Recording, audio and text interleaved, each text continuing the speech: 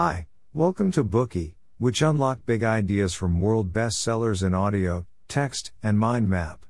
Please download Bookey at Apple Store or Google Play with more features. Get your free mind snack now. Today we will unlock the book Too Big to Fail. This book will give you an immersive insight into the 2008 global financial crisis. The financial crisis started with the collapse of Bear Stearns, the fifth largest investment bank on Wall Street. It gradually spread from the real estate market to the real economy and then swept across the world, affecting everyone.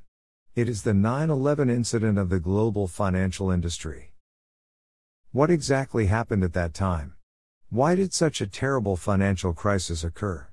The book Too Big to Fail will tell you the answers.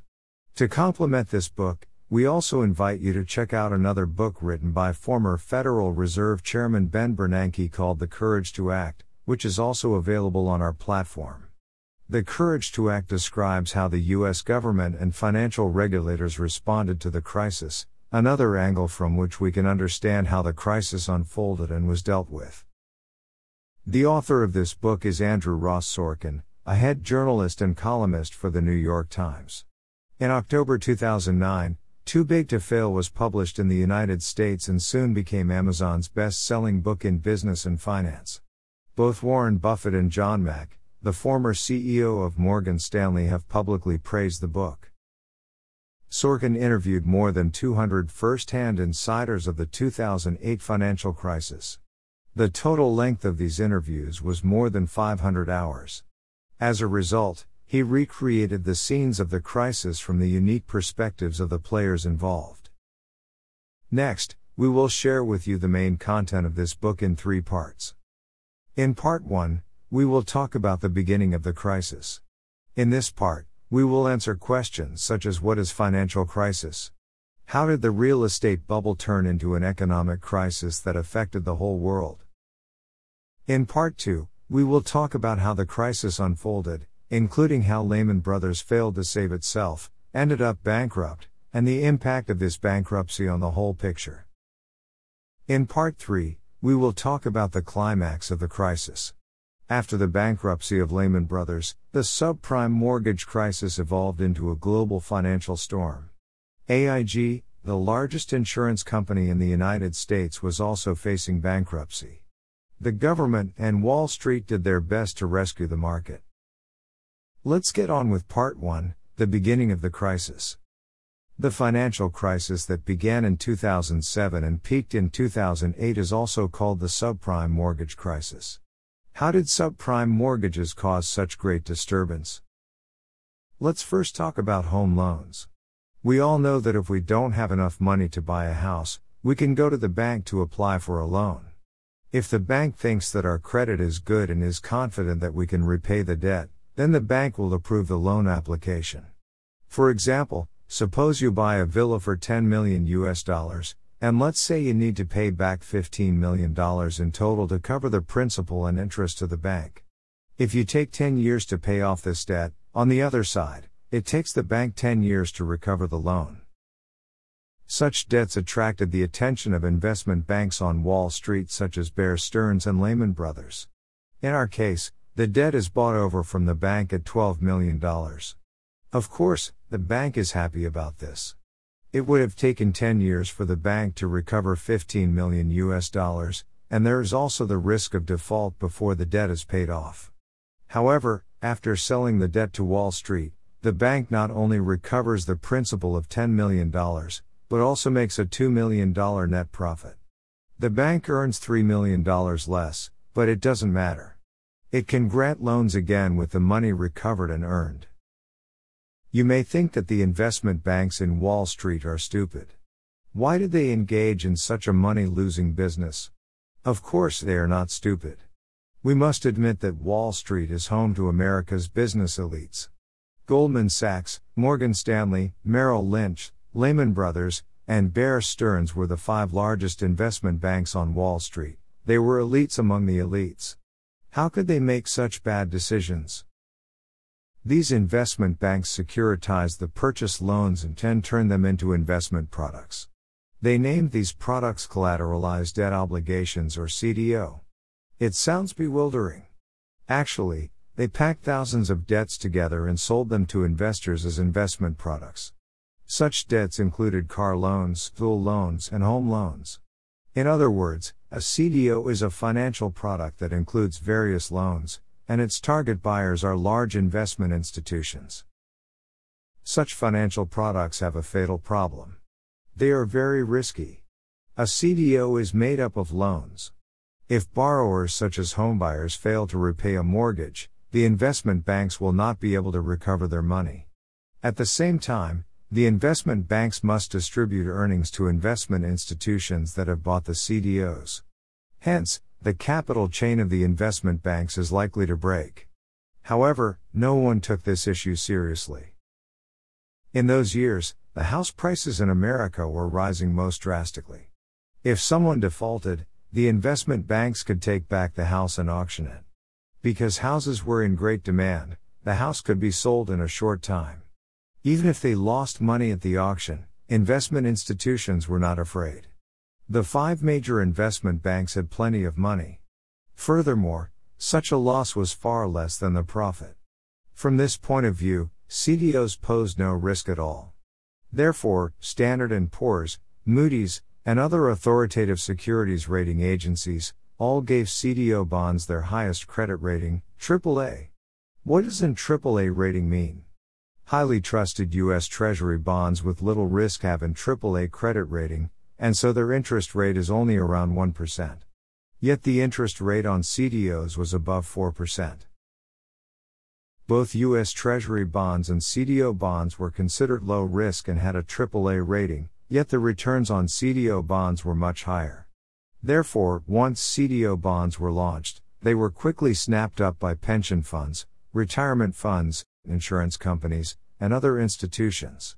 Since the late 1980s, CDO bonds had rapidly swept across the entire securities market. As CDO bonds became popular, the investment banks earned a lot of money from the 2% transaction fee. Wall Street prospered greatly from this business. Everything looked good. But the problem was that no matter how big the market was, it could not sustain such a wild expansion. The number of people who buy houses is limited, and the number of people with good credit is even more limited. As we just said, a CDO is an investment product made up of various loans. What if all the existing loans in the market have been turned into investment products? How do investors continue to make money? This was when subprime mortgages appeared in the scene. Lending institutions began to grant loans to people with poor credit. Some mortgage firms advertised that people could buy a house with zero down payment. However, money does not grow on trees. The purpose of a zero down payment was not to enable more people to buy houses, but to create more debts to maintain the operation of these financial institutions. Moreover, there's a catch behind the zero down payment scheme: the interest rate was to be gradually raised. That is to say, homebuyers had to repay more and more money every month. You may wonder, would people still buy houses with such a loan scheme? The answer is they would. Because house prices were soaring, everyone was eager to buy a house and blindly follow the home buying frenzy. As the bank was willing to lend them money, buyers thought it showed that they could afford the house. So, a nationwide house purchasing craze began. To get a better feeling of the situation, let's imagine this scenario. A man with a very low salary walks into the bank one morning. Without providing much collateral, he could get a full loan to buy a house in the afternoon.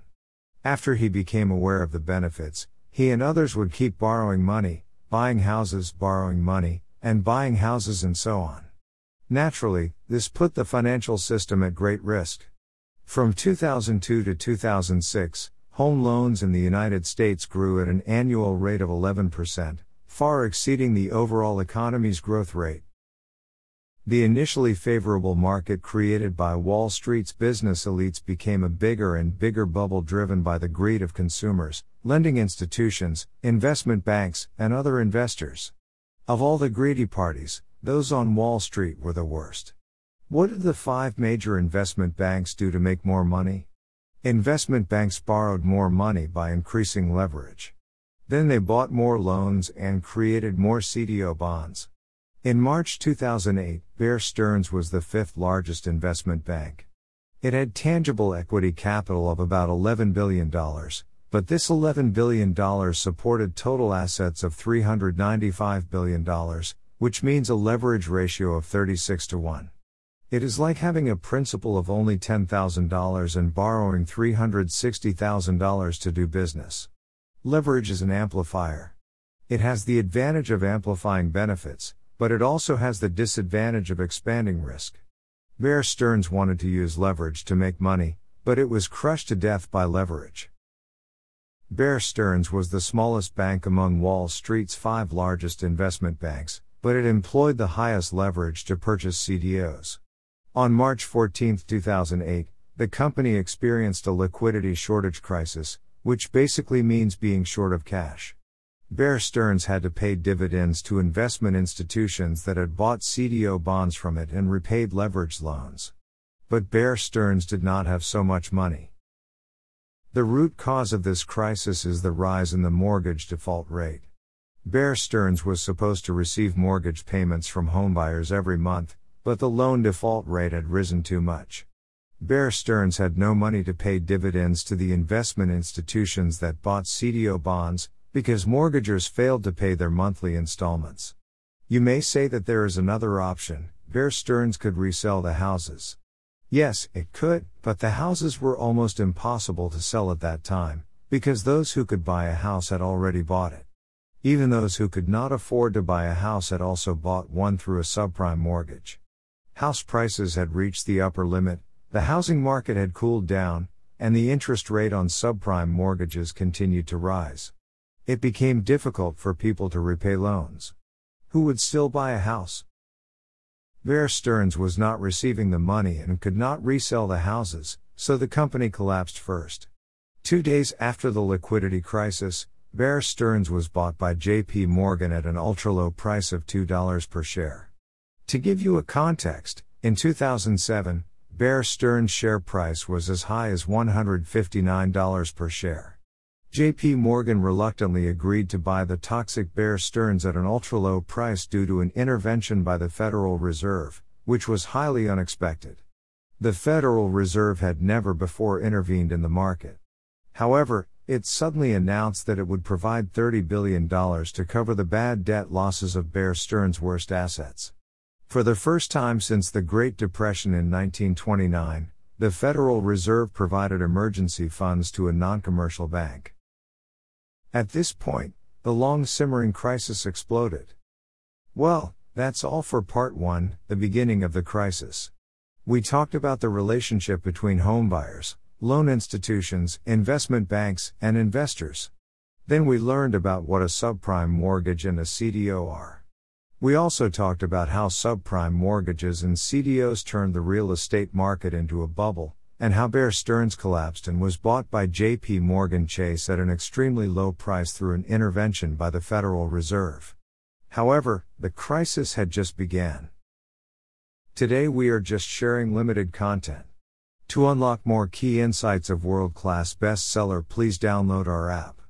Just search for BOOKEY at Apple Store or Google Play. Get your free mind snack now.